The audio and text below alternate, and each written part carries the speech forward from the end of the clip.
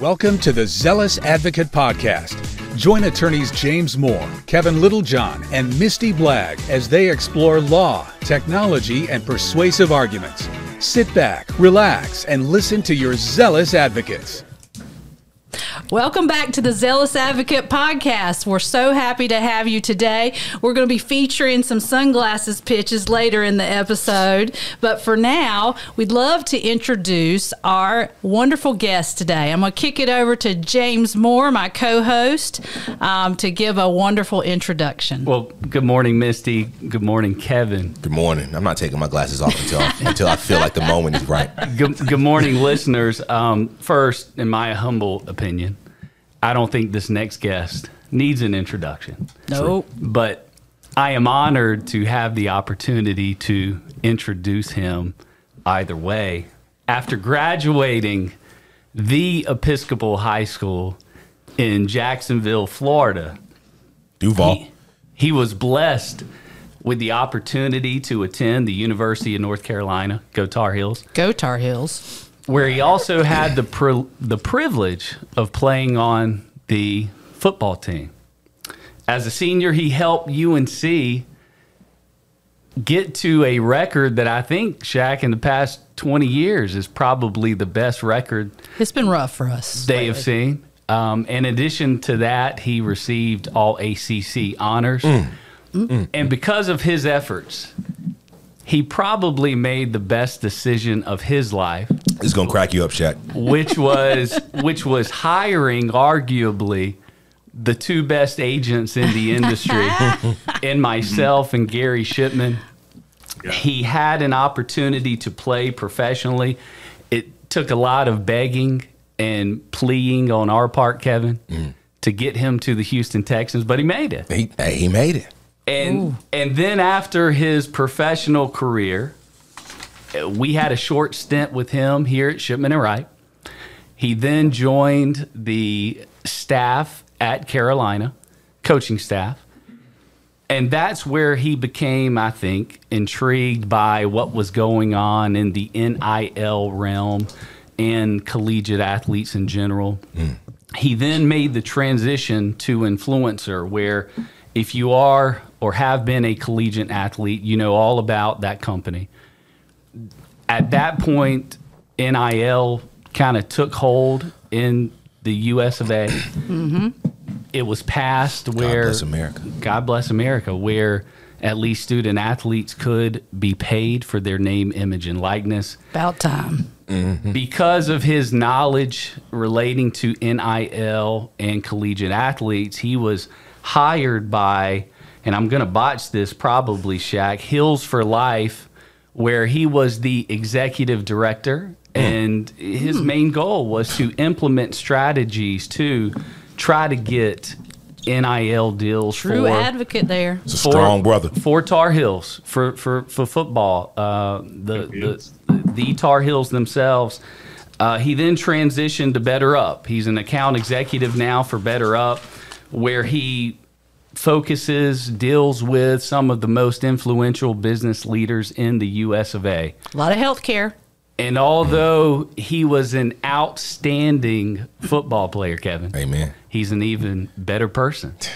And this is the Shak Rashad. Yay. Welcome. I mean, I almost want to toast to you, Shaq, the way you introduced you. I'm so impressed. I can only let the podcast down from there. Well, it's good to see you.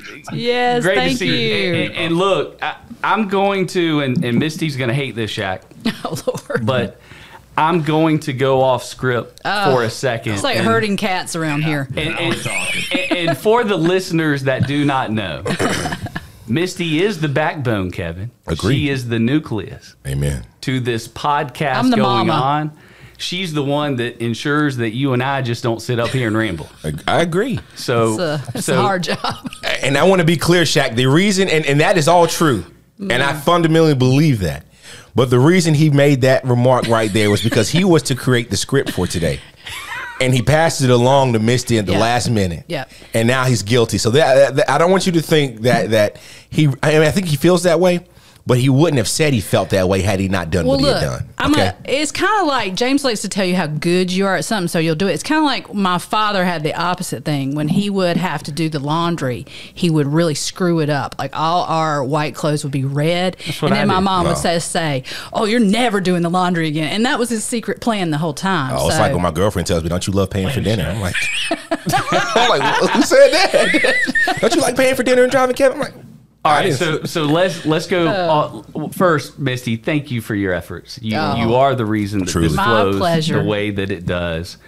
But I do have to go off script for a second, and Tom, if you don't mind pulling up this video really quick, because Shaq, as you know, this has been an extremely controversial, I would call it, play in collegiate football in general.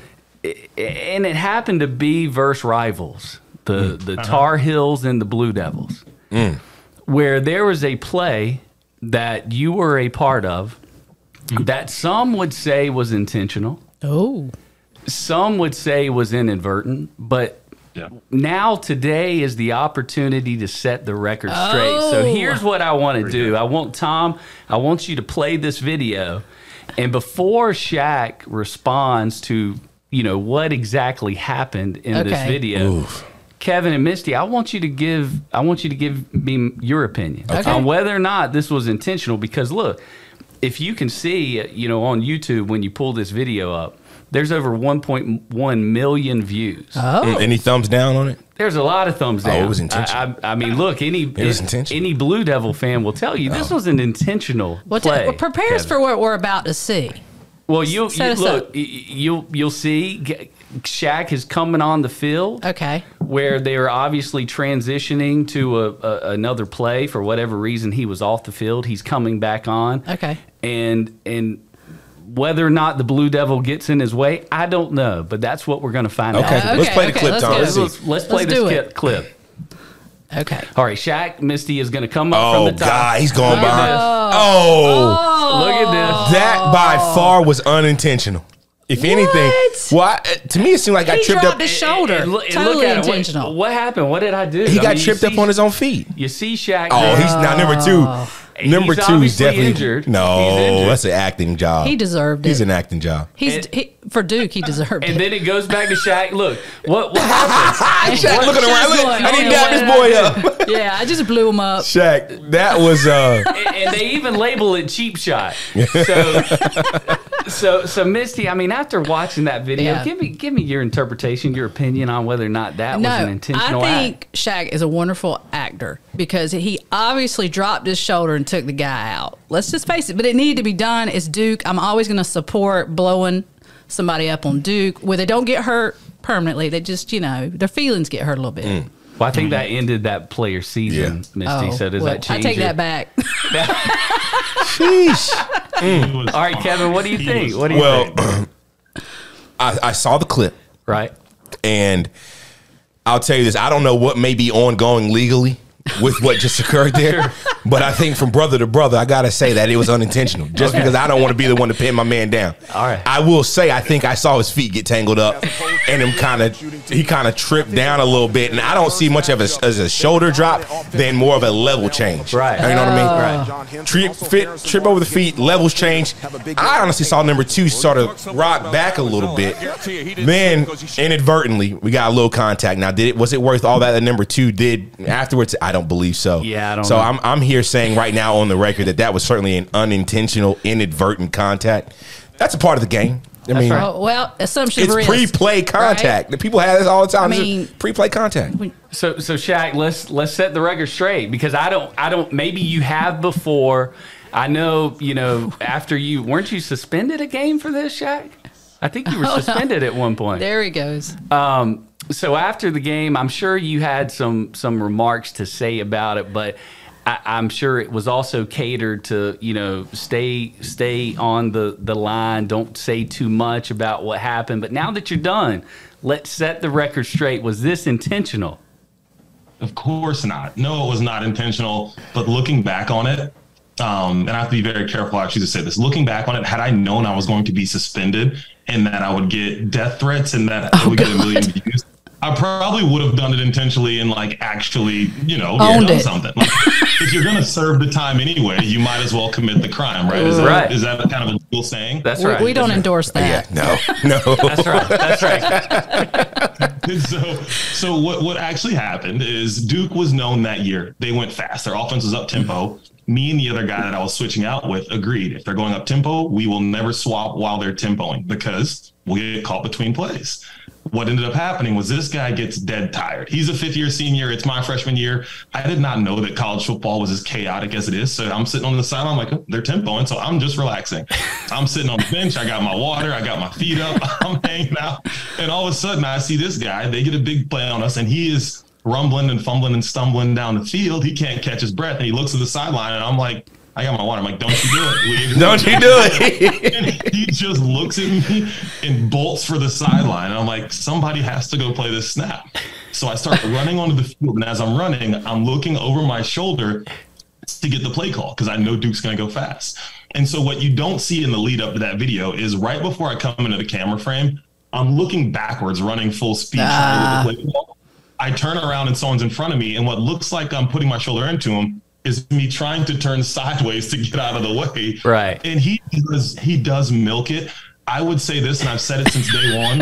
If a 235-pound linebacker sprints into you full speed from the back, you fall forward. He falls backwards. Agreed. That's a great point. That's a great point. I think they teach acting 101 at Duke. I mean, we see it in basketball, football. All right, so Just here's the only question. The only other question I have. Oh gosh, you got another one? After this happened, and the spectacle that it created, did you ever reach out to him and say, "Hey, man, I'm sorry. I'm sorry that this happened to you. Not. It was unintentional." Did you ever tell him you were sorry? So I was trying to actually after the game, they stormed the field. And one of my good friends from high school actually played at Duke at the time. And so their fans stormed the field. They ended up beating us. And I never found my buddy to talk to him after the game. I texted my friend and I was like, hey, how's Connor doing? I know he was a little dinged up. He's like, dude, he was totally fine. There was nothing. And the truth comes out. Yeah. And of course, I was a little, I didn't mind it at all. In the moment, I had no idea that it was a big thing. I didn't know that anything had happened because if you keep watching that game, there's no flag thrown on the plate. The referee that was standing right next to it that watched the whole thing happen is like, no, that was an accident. So he doesn't throw a flag. We just go back to playing. We finish the game. We lose, and I didn't think anything of it. It really didn't turn out to anything during the game. After the game, I'm showering up. I'm about to leave. And I'm heading out the front door, and our media guy grabs me. He's like, you don't want to go that way, buddy. What are you talking about? The bus is over there. And he goes, remember that thing that happened in the second quarter or whenever it was in the game? I was like, yeah. He goes, so this is a nationally televised game. Everyone is tweeting about this right now. You're getting eyeballs. He goes, there's about a dozen reporters out there waiting to ask you. We're going to take the back door and sneak around to the bus. Sneak around to the bus and head back to Chapel Hill. That's rough. Wow. Well, the record's straight, I think. We set the record straight today. Unintentional. He's not changing his opinion on it. First time he gave an account on it on a telecast, webcast, podcast. We broke it first here on the Zealous Advocate. And there's one more thing I'd like to add if we're making this a thing. Oh yeah, let's do it. Sure. In the coming weeks, I got a few death threats, whether they were sent by Twitter, crazy, your student emails online. So I didn't, of course, check my student email a ton, but when I did, I found some buried in there. Some on Facebook, but I was going through a thing where like I was having fun with it. And I think Duke, wonderful university and all that. But their fans are not. They're fun to make fun of. Really afraid of. Yeah, right. So as I'm getting death threats, I'm like, this is funny. They might hack my Facebook or something. One of the death threats is so poorly written that I actually went in and like made hand like adjustments to it. So I've got a red pen. I'm making dramatic corrections and everything. And because I was getting death threats, and somebody was dumb enough to send a death threat for me to the university and ask them to give it to me because they're like, I don't know about this kid. So the university, of course, has to take it seriously that a student is getting death threats. And so I'm meeting with police and everything. I'm talking about it. Like, I'm laughing. I'm like, no, this is fine. Like, this is okay. I actually made corrections this one. I'm going to email it back to the guy. And they're like, please, sir, do not. Yeah. That's all the person that's already trying to kill you. Wow. Well, Unintended consequences on social media. That's right. It's a storybook for sure. All right, Misty, this is the last one. I promise. Oh my God. Misty is going to kill you. You are in so much trouble, James Moore. We can get to the substantive stuff like this. Tom, I've got one more cue that's got to be set up for Mr. Rashad. And look, Shaq, I don't know if this is going to cause some sort of family issues, dynamics, but when I was looking you up, and I came to the Wikipedia about Episcopal School. The Wikipedia of Episcopal School of Jacksonville, Florida. Okay. When you look at notable alumni, Shaq, I want you to look at that last name. And I think that's your brother. Ooh. That is my brother. But I don't see on here a Shak Rashad. Oh, a travesty. And I don't. Maybe you say that your brother is the one that ended up including this on the Wikipedia or what have you. But is there any kind of family issues, dynamics dealing with this? And is he more famous, I guess, than you? Yeah, James, maybe the answer to that is yes. He played for the Giants. They get a lot of media buzz in that town. So probably more famous. I'll give him that. I'm not famous at all. So I think that this is like saying being the tallest midget out of the tallest little person. Right. You about to get canceled, Shaq. You better be careful. Little people, Shaq. Little people. Little people, tallest little person. But also what it is, James, we know my brother played receiver. He played DB. He was more of a receiver in high school. Those guys that get their hands on the ball, they're flashy. pretty honest. That's right. Divas. I played defense. I played a gritty position. We don't want love. We don't want fame. We just want to go hit people. Ooh. So get out there on the internet more. That's good. That's all well. That's all, fine. But no, I'm not in it for the glory, man. So I didn't even notice that. All right, I was just making Fair sure. And look, I'm not trying to cause controversy. By saying that, you are trying to cause it. You brought it up trying to cause it. I didn't know if you knew that it was out there that he is a notable alum, and unfortunately you're not. And that's fine. I mean, as long as you're okay with it, I'm certainly okay with it. But that's it. Misty, I'm ready to get to the substantive stuff. But those were some things that I thought were necessary to clarify. I love it. That's fair Thank enough. you, James. Yes, that was ma'am. great. So, but I do want to shift to talk about name, image, and likeness, and really we've had some time to see how this is playing out, and I wanted your thoughts on what the impact to college athletics that we have seen at this point. That's for you, Shaq. Sorry. Oh, sorry. You're sitting there nodding to the question like I was getting excited. I was like, who's going to take this one? Well, you go first. We want your opinion. I think that it's had a massive impact on college athletics. You look at how it's impacting recruiting on the front end, how kids are thinking about where they're going to go to school. And then after that, it's impacting whether or not they're staying. I think kids are transferring faster because of it and kind of coming in conjunction with the transfer portal. But also, when money's involved, people are going to make that decision. And so I think there's been a massive impact. I think that a lot of the negative emotions and feelings and then thoughts you hear from people on it are because of how much it's changing the college athletics model that they're used to. And I'm not naive to the fact that it is changing the model. It does feel kind of broken because it's so choppy and messy. I'd argue though that needed to happen. Sure, it's different and it's broken the model, and we all have to change and get used to it. But at least now the people that are making all this money for $1 billion industry are getting some of that money. Yes. So I'm willing to deal with some years of it feeling broken and uneven. And sure, it's different in states. Fine, but I'd rather figure that out. That's a better problem to have than the previous problem. Yeah. So there's no doubt it's good for the athlete. I think we can all agree that far too long they worked really hard and didn't get anything for it in college. But Kevin, I'd like to know your thoughts. And what has it been good for the universities? Well, and that's what I was going to get to with you, Shaq. I hear, at least from the coaching staffs, at least at these Power 5 schools, a lot of them appear to be frustrated by the fact that it's hard for them to develop the continuity required to have a championship competing team when year after year you're losing your 5-star recruits and integral members of your team to the transfer portal.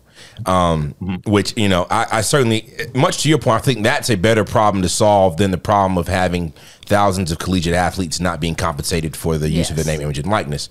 But from a university perspective, I mean, I think it only enhances, and when I say enhances from a university perspective, I'm talking about the amount of money that then pours into the universities, because I think it excites the alumni, excites those members who, want to make investments into the university to go ahead and do so, because now, everybody wants to see their school. Everybody's like, oh, Carolina, we need to have the best athletes. So if Duke's paying guys or giving guys X amount of money or X amount of opportunities, surely we can do the same. So I think it diversifies the opportunities that the universities are able to offer to these collegiate athletes.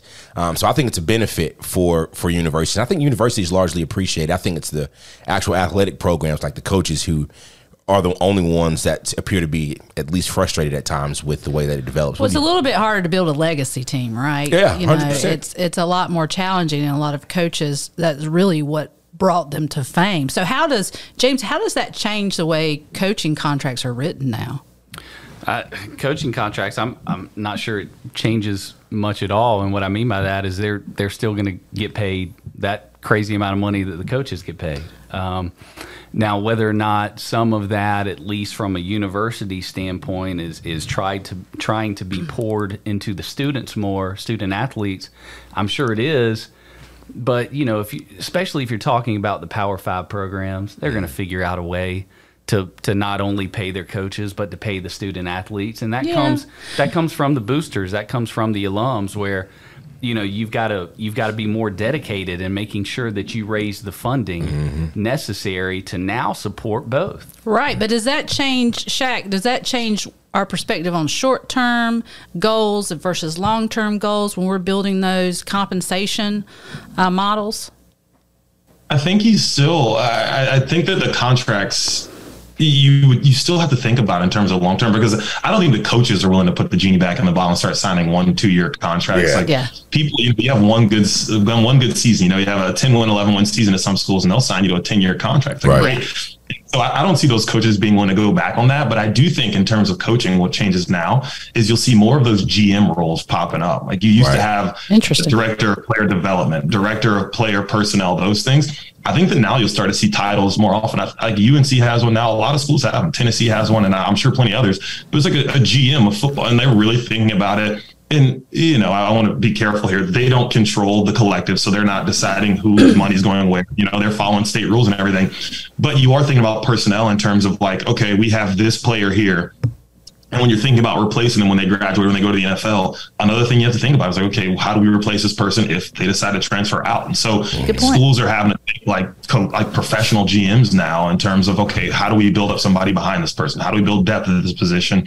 And like now they at least have to earn those paychecks. They're getting those crazy contracts. I was wondering this too, Shaq. I'm sorry. I'm sorry to cut you off, Mysty. I was wondering this as well, Shaq, because now you're seeing collegiate athletes able to monetize, their name, image, and likeness across the spectrum. Are you finding or learning that more students are willing now to stay longer at a university or in the university to maybe get a degree, because now they don't have as much pressure to go professional to receive money, and so they can also get a benefit from being able to get a 4-year degree in case things don't pan out professionally, knowing that they're now getting paid for at least 3 years while they're in school? Yeah, I won't pretend to have seen a stat on it or anything to know it, for sure to large. But like I know people for sure that left college early because they needed to get money for whatever reason. Maybe they had a kid, maybe they just want to support the family, whatever the reason was, but they had to leave college early, and they left early knowing I will not be drafted as high as I'd like to be. I'll get drafted higher if I stay a year, but I cannot afford to not go make some money this year. And so now you can do that. You can make money in college, and no, maybe it's not going to be the millions you would make if you go pro, but you're able to make enough that like things are at least okay, and it buys you some time, and you're in a good spot where you can actually help the family, be able to send somebody back home, or help yourself, or whatever it is you need to do. And then, I think that there are some schools now, like you look at the draft class last year, 2 years ago, whatever it was, that was the kind of the first one in the NIL times. Right. There were players that, just looking at what people at their school made after they left, there are players that would have made more money in college than they did in the NFL when they got drafted. And it's insane to think about. But at that point, why wouldn't you stay? Well, absolutely. So, You think athletes, we're starting to see high school students be able to monetize their name, image, and likeness. Do you think athletes are getting enough education about what it means to enter these types of agreements? And if not, what can we really do to advocate for that increase in education? Yeah, that's a big old no. I think that we wouldn't even have to go back to high school for me to answer that question. I think professional athletes in a lot of cases aren't educated enough of what to do with the money. Yeah. But I think what we can do is, there's especially the ones that are going to be put in crazy situations, right? That the top ends of those classes, those recruiting classes, that there's a good shot now they'll see 7 figures when they come out of high school, and crazy. You need to take those people and get them in something, I don't know what it looks like, but a system, a model. I don't know if it's some kind of, not union, but maybe it's like a group. Maybe it's just something that's kind of there for their benefit so they can ask questions. I know that when I was coming out of high school, there was the National Clearinghouse. With the clearinghouse, if you had a question about what do I need to do to be eligible, what do I need to do for this, what do I need to do for that, that's where you would go for those questions. So maybe there's an NIL version of that hosts a monthly call or something, or you can learn on a webinar and you can ask questions if you need. So something in place to be able to help them. But no, there's not nearly enough to put in place to educate them. I know that a lot of schools, states have their own things. I don't know if it's changed, but the state of Georgia, when July 1st, 2021 hits, they had something in their NIL bill that you had to have X amount of hours of education on XYZ topics. A lot of states did stuff like that. But even then, if I'm the University of Georgia or Georgia Tech or whoever, and I have 500 student athletes that I have to get X amount of hours of education on 5 different, when do I get them together? Because they're never all out of season. They don't have the same schedules. So it's a problem for everyone. I think it'll take a lot of figuring out, but I still think it's worth the hassle. Sounds like something we need to work on. Advocacy efforts Now, there. as you were at Influencer, when you were there, what was sort of your role in, I'll say, creating the space for collegiate athletes to explore corporate opportunities, to have endorsement sponsorships and things of that sort? Yeah, so Influencer was really built as a an end-to-end software solution from the school's perspective. So it's, NIL's coming on July 1st. Right. Everything that you're going to need to manage that, whether it's the compliance needs, student athletes finding opportunities, donors or businesses trying to reach out and connect with student athletes, social media, branding, building up your brand, all of that we put into a software solution. So it's an app. When I say we, not me, I was not a software engineer. You can talk that talk, Shaq. The smart people built it, right? They made this solution. And then from there, I was the one that sold it. So we had 2 people that were selling into this specific product in collegiate athletics. So I kind of covered half the Division I schools in the country. So I was just going, metaphorically, of course, at the time that no one was really traveling much, but going door to door at these universities, kind of speaking with ADs, heads of compliance, talking about this thing. What was really cool was that because we were the ones that were kind of having all those conversations and nobody knew what was happening, we were kind of the consultants in the space too. So I get on with some ADs and talk to them, and all of a sudden they're like, hey, so what is this thing going to look like? I have no idea. Yeah. Dude, it's June 14th. You should figure it out. but it was a good time. But no, I was selling that software into collegiate athletics. So, James, do you think the NCAA or even the High School Athletic Association in respective states are doing enough to sort of provide oversight and regulate name, image, and likeness agreements? Absolutely not. And I think the problem is I'm not even sure NCAA knows where to go now. Yeah. Because of the concern, you've seen the most recent cases where there's this debate on, hey, are student athletes now employees of these universities? And so now NCAA is taking this step back saying, hey, we don't want to be the one handling all of these rules, regulations, because we're going to be sued. Yeah. So they're kind of pointing to the federal government to create some sort of standard that everyone has to abide by. And the federal government doesn't want to do it either because you're going to have split, as we always do, split personalities on what should or should not be done. You're going to have one of the parties wanting to enforce regulations and policies, and if that party wants to, guess what? The other one doesn't, because there has to be some sort of controversy between it. So I think everyone kind of has their hands up right now, saying we don't know what to do, and they keep pointing at each other. Federal government, NCAA. you make the decision. You make the rules. Right. Shaq, have you seen any particular situations or areas where the NCAA does need to step in and provide some more oversight when it comes to name, image, and likeness?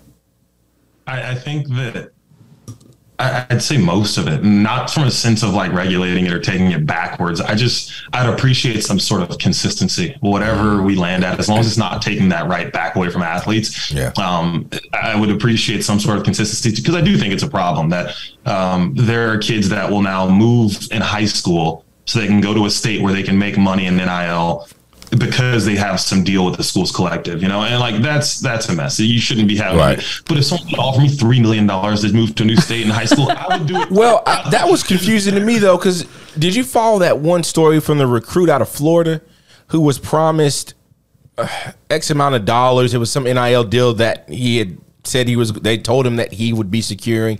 Then he got to Florida and the deal fell through. But I think he had accepted his scholarship and he was in a weird position. And I was like, well, this is a major issue. If these deals can fall through, but you're still committed to attend the school separate and apart from your NIL contract, what do you really do? I mean, you've lost the benefit of your bargain, so to speak, but that wasn't what was bargained for in your acceptance of the scholarship.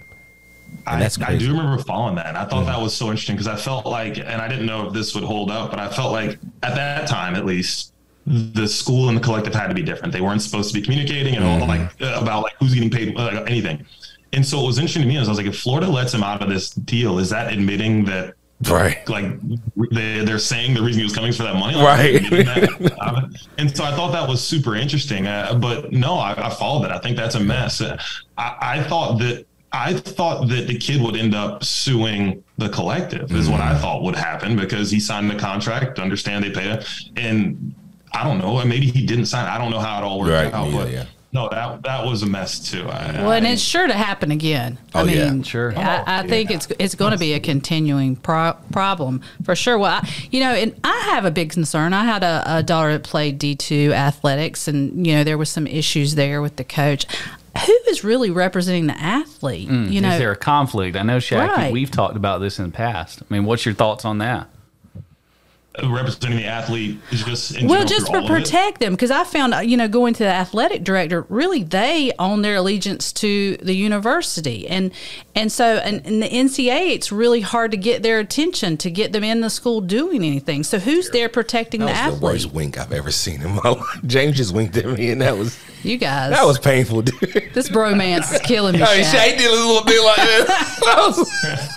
I think that goes back to the side of education. I think there are people that try to do a decent job, but it's hard, because everyone's on different schedules, everyone's doing different things. I think that when you talk about the Caleb Williams, the Drake Mays, the Marvin Harrison Jr.'s, like, who's representing them is like the same people that'll represent them. Maybe not. They can choose a different agent, but like they're getting top-notch agents and they're getting top-notch attorneys and all that stuff. So they've got that. But I agree, like for those folks, just the average, for the average people, which is 99.9% of college athletes, right. They don't have nearly enough representation, enough education, none of it.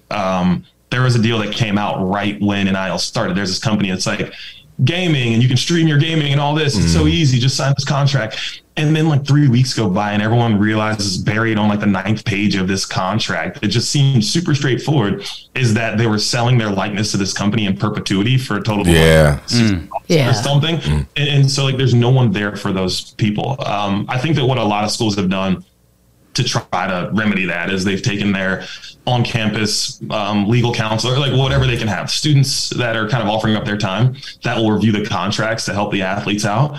But that's depending on a 19-year-old kid going out of their way to do those things. Right. You're absolutely right. Well, I want to focus to another subject I think you and I have talked about. It's just health care for the athletes. And, there's this tension between the athletes getting the proper medical treatment that they need and the interest of the coaches in having the athlete on the field or on the court playing. And I'm just wondering if athletes are really getting the care that they need. What's your thoughts on that, Shaq? I think it's different for everyone. I think it's all over the place. Like I can think back to when I was in school, like there's always when you've got, and this is not a knock on any coach I've ever had or anything, like they never would have had to force me onto that field. But when you've got multi-million-dollar contracts on the line for coaches and you've got tens of millions of dollars coming into the sport because of ticket sales and this and that, you want the people on the field that are going to win games and bring more money to the university. So of course you want to be in there. I would also say though, like when you're a competitor that spent your entire life in this and you want to do it no matter what, like you want to play. And so, sometimes you'll play against your better judgment, and maybe there's some pressure from the coaches. I think the best the schools can do is provide all the resources and all the education. I think that most schools are doing that. There are people out there, we've seen stories of it, that are pressuring people to play when they probably shouldn't be. But I'd say that for me, like, they were more likely to have to pull me off that field to make me go out there and play. And I think that's the case for a lot of people. But there are times when maybe, at 19 years old, maybe that decision should be taken from you. I don't know what that looks like. Yeah, that's true. James, people are all. So how in representing the athlete, the professional athlete, the college athlete, how do you get in there and advocate for your client when there's a dicey medical decision that your client, the athlete, is concerned about? Well, when it comes to professional sports, at least with the NFL, we don't care what the underlying injury is, at least from the team physician's perspective. We always get a second opinion.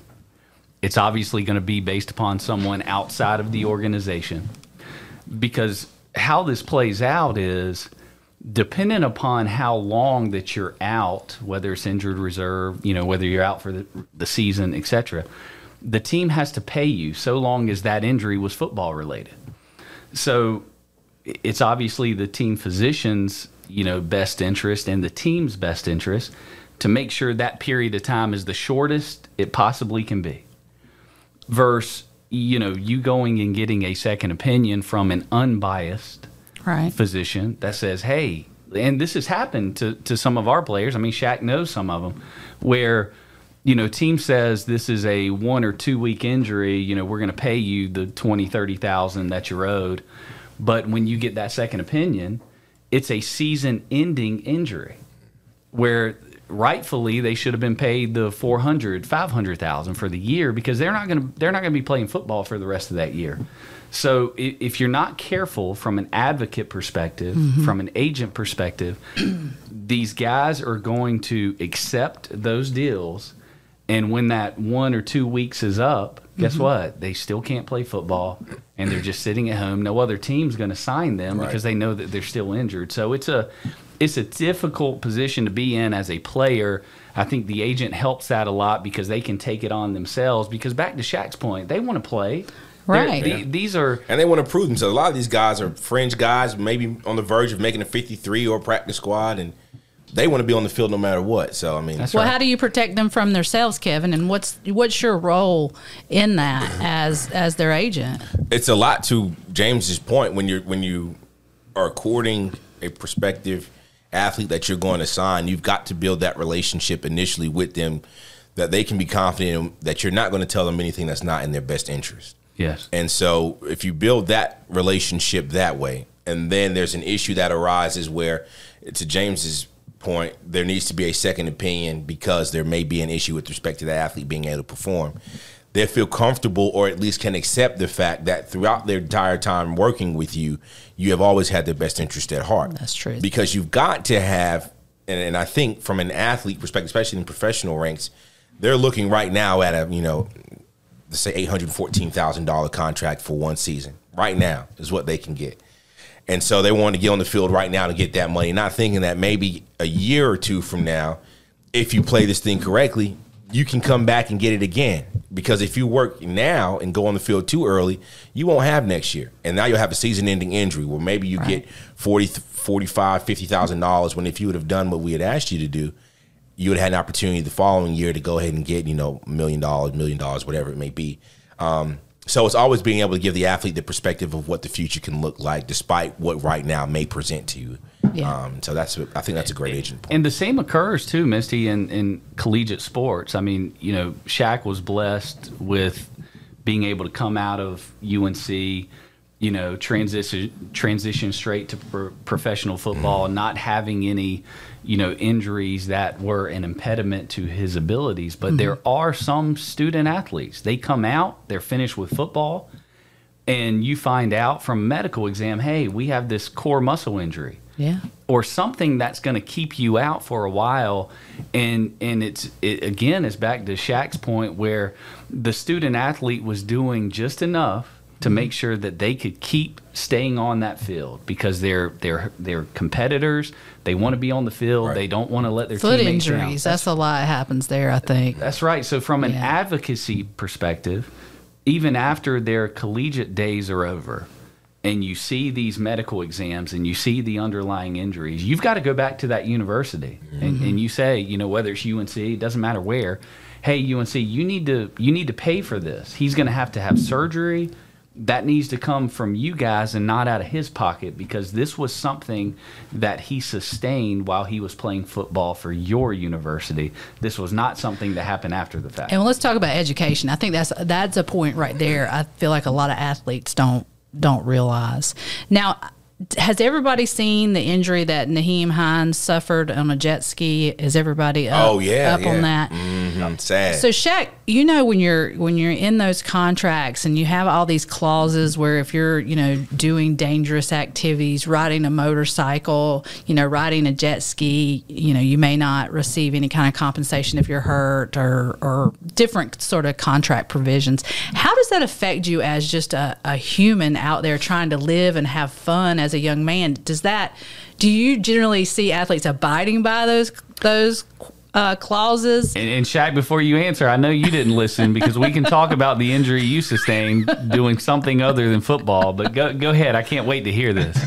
There's a couple of them for me. I was going to say, I think that the smart ones probably do, but you take a group of people who, you know, make money to run full speed and hit their head on other people. It's not a bright group, for, you know, largely. So no, you're looking at a group of thrill seekers. Like, what are the stories? Like, there's Marcus Mariota who had something put in his contract where he was allowed to surf.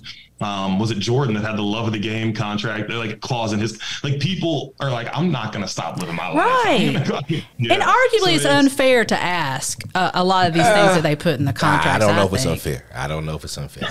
And is there a way to is there a way to handle that with some sort of insurance plan or, you know, some way to allow athletes to have a life? I mean, some of these contracts are very restrictive. Well, James will know the Lloyd's of London was one of the first major insurance companies and its underwriters to start insuring body parts and things of that sort for athletes. I think Aaron, what's my man's name? Alex Rodriguez had maybe his left or right shoulder or arm insured. I mean, Mariah Carey had her legs insured, but athletes definitely get, or famous athletes get, insurance policies. But I'm not looking at Shaq because Shaq is. But no, I was going to say I think it's fair though. I mean, if I'm going to pay you, for instance, in a Kirk Cousins deal, 3 years, $87 million, fully guaranteed, and you're getting that money, rain, snow, sleet, or shine.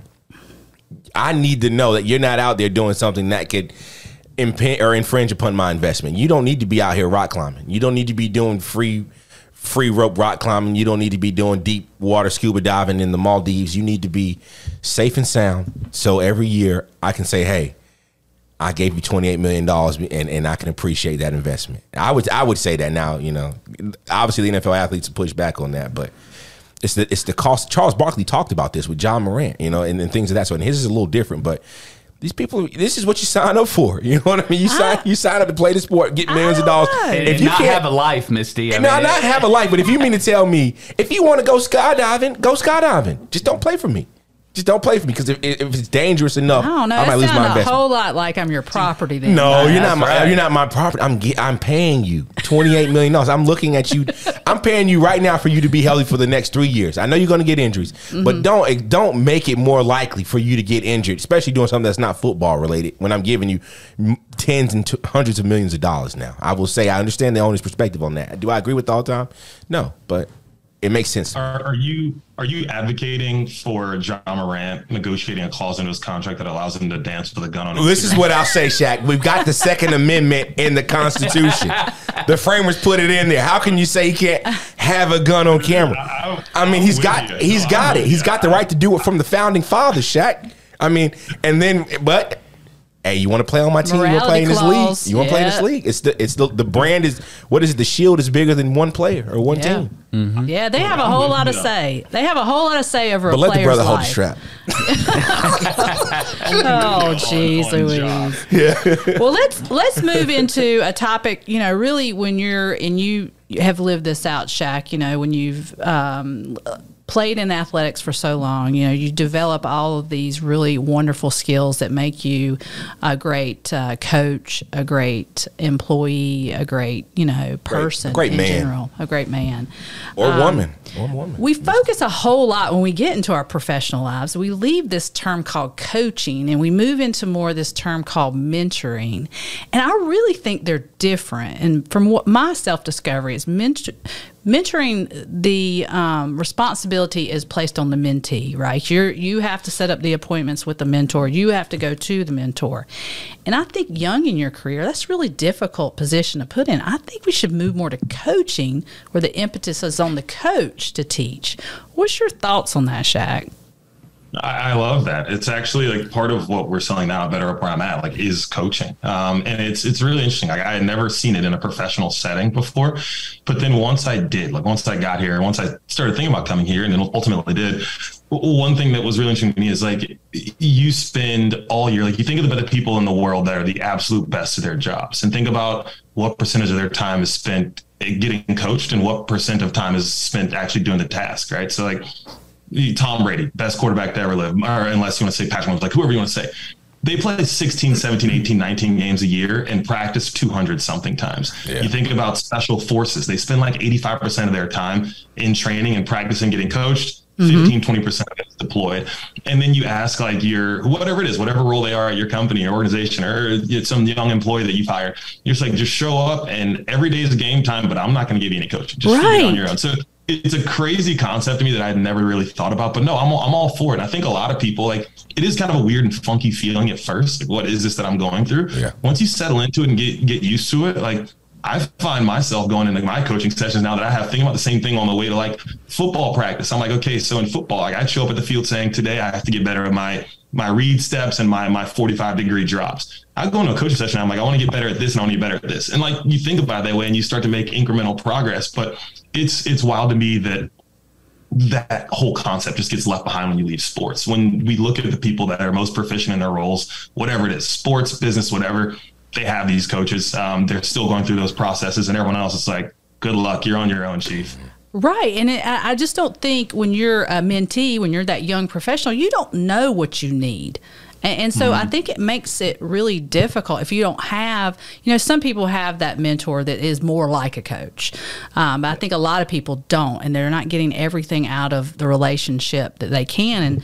And I know you're doing a lot of work now with BetterUp in healthcare, and how does, coaching, providing that service that BetterUp does, improve employee retention rates, which we know in healthcare is really a problem right now? Yeah. So one of the things is really cool. I kind of geek out over all the, in sports, it was like all the data and analytics that are behind, like what's the story being told of how this team is winning football games. Now it's like, what's the story being told by this data that tells us this business is successful? So BetterUp owns the largest database in the world, in the history of the world, on human behavior change in the workplace. And so we can look at trends and say, when someone is feeling this, they're more likely to leave. When someone is feeling this, they're more productive at their job. And so we look at all that data and all those trends over time, and you start to be able to tell the story of like, we know that if in a coaching session, you can pull certain levers and you can boost up a person's engagement at work, you can boost up a person's well-being at home, you can boost up these 4 categories, then they're more likely to stay and they're more productive in their roles. And so we actually just like released a case study recently where partnered with a healthcare organization. It was OSF Health. And so like, now they give it all their clinicians and everything. The people are happier in their roles. They're more productive. Their patient outcomes have gone up, which makes hospitals a bunch of money, as you know. Yeah. And then now they're also not leaving at as high of a rate. And so everyone's winning in it. But it's just like you wake up and all of a sudden you've had someone to work with on this thing that's been bothering you at work. So instead of like everything piling up, you're able to kind of deal with it and move forward and make progress. And I think that I won't pretend to be one of the people that's analyzing all the data and anything, but I can speak anecdotally about myself. When I'm feeling progress, whether it's sports, work, whatever it is, when I'm feeling progress, when I feel like I'm being invested in all that, I'm good. Like, let's go. I'm waking up. I'm excited to go get to work. When you don't feel that, I think is when you're like kind of stuck in a rut and it's like, I guess I'll go kind of schlep through this today. And as someone who's had their fair share of injuries and gotten cut open a couple times, like, I don't know that I want my doctor or the nurse helping me out to be like, I guess I got to go get through this today. Like, we got to go cut this kid open. I got to be here, so whatever. That's a good point, Shaq. No, that's great. That's great. Well, now it's that time. It's that time for our persuasive pitches. So much like sales, which requires a persuasive argument that tells a story, lawyers do the same thing in our advocacy efforts. So we always like to practice these skills. I haven't practiced mine. And today, like I said earlier, we're going to be pitching our power sunglasses. Where's James's camera? So here we go. I didn't mean to wear the blue tie and the blue glasses. So, Shaq, you want to go first? I know you prepared one. I'm excited. I'm excited to hear this.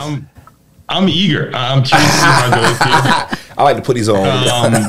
I can go first. So I'd like for everyone, this is kind of an immersive sales pitch. So if you would kind of play along here with me. But to start this off, I just want you to close your eyes and think back to your childhood. I'm with you, Shaq. What did you want to be when you were younger? More importantly, who did you want to be when you were younger? Was it an athlete? Michael Jordan, a Mia Hamm, a Michael Phelps, a Tom Brady? Was it someone in business? Maybe it's a Steve Jobs, a Mark Zuckerberg, someone like that. The one thing that all those people have in common is that they own sunglasses. And so we cannot, in good faith, say with certainty that the sunglasses are not what made those people successful. So if you want to live out your childhood dreams, it stands to reason that you could only hurt yourself by not owning sunglasses. Buy sunglasses, because nobody's tougher than the sun. Oh, nobody's tougher than I just the wanted, sun. when I was a child, I wanted to get to heaven, and I don't know if Jesus wore these, but I like it. Mark Zuckerberg. I don't know if the apostles could afford these Versace frames. Oh, Wow. But this is what I'll say. Those are the Versace. This is what I'll say. Those are the Versace. so Kevin, are you up? I think you should just please go. Please stop interrupting my lead in. Jeez. This is what I'll say. And I haven't rehearsed the thing, Shaq, but it all feels like it's been in me from day one. Truthfully, the most important thing you can have in your life, and the thing you must protect the most, Shaq, is your vision. And follow me down this road here. I'm not necessarily speaking your optical ability to perceive your surroundings. I'm talking about, what do you close your eyes and see yourself doing? That's what matters the most. That's what must be protected. And as you do that, you've got to understand that vision is the most important thing you will ever have in your entire life. And you got to protect it at all costs. And that's why when you put on the Versace, they don't name these, but it's model 2140. Black, with the black stem with the gold line on the side. You will understand what it means to protect your vision. Get these Versace glasses, James. Trust me with your vision.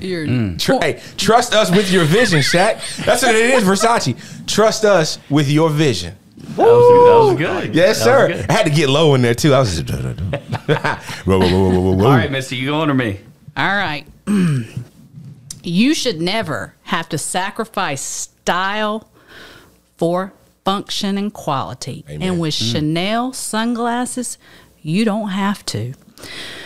When I'm riding to court, I leave the little island that I live on, and I cross over the bridge, and I stare back into the sunlight, and I can see it crystal clear because these lenses are polarized to high quality, and it gives that first moment of serenity as I think about how I'm going to present my client's arguments to court. And then I continue along my journey, and I roll into the courthouse parking lot, and I know all eyes are going to be on me. Amen. That's the first opportunity that opposing counsel has to size me up. It's my opportunity to look strong. I slide out of my Jeep Rubicon with my Chanel sunglasses on. You sound like Ric Flair right and now. I flip my hair and check my nails, because this is how Chanel's do it.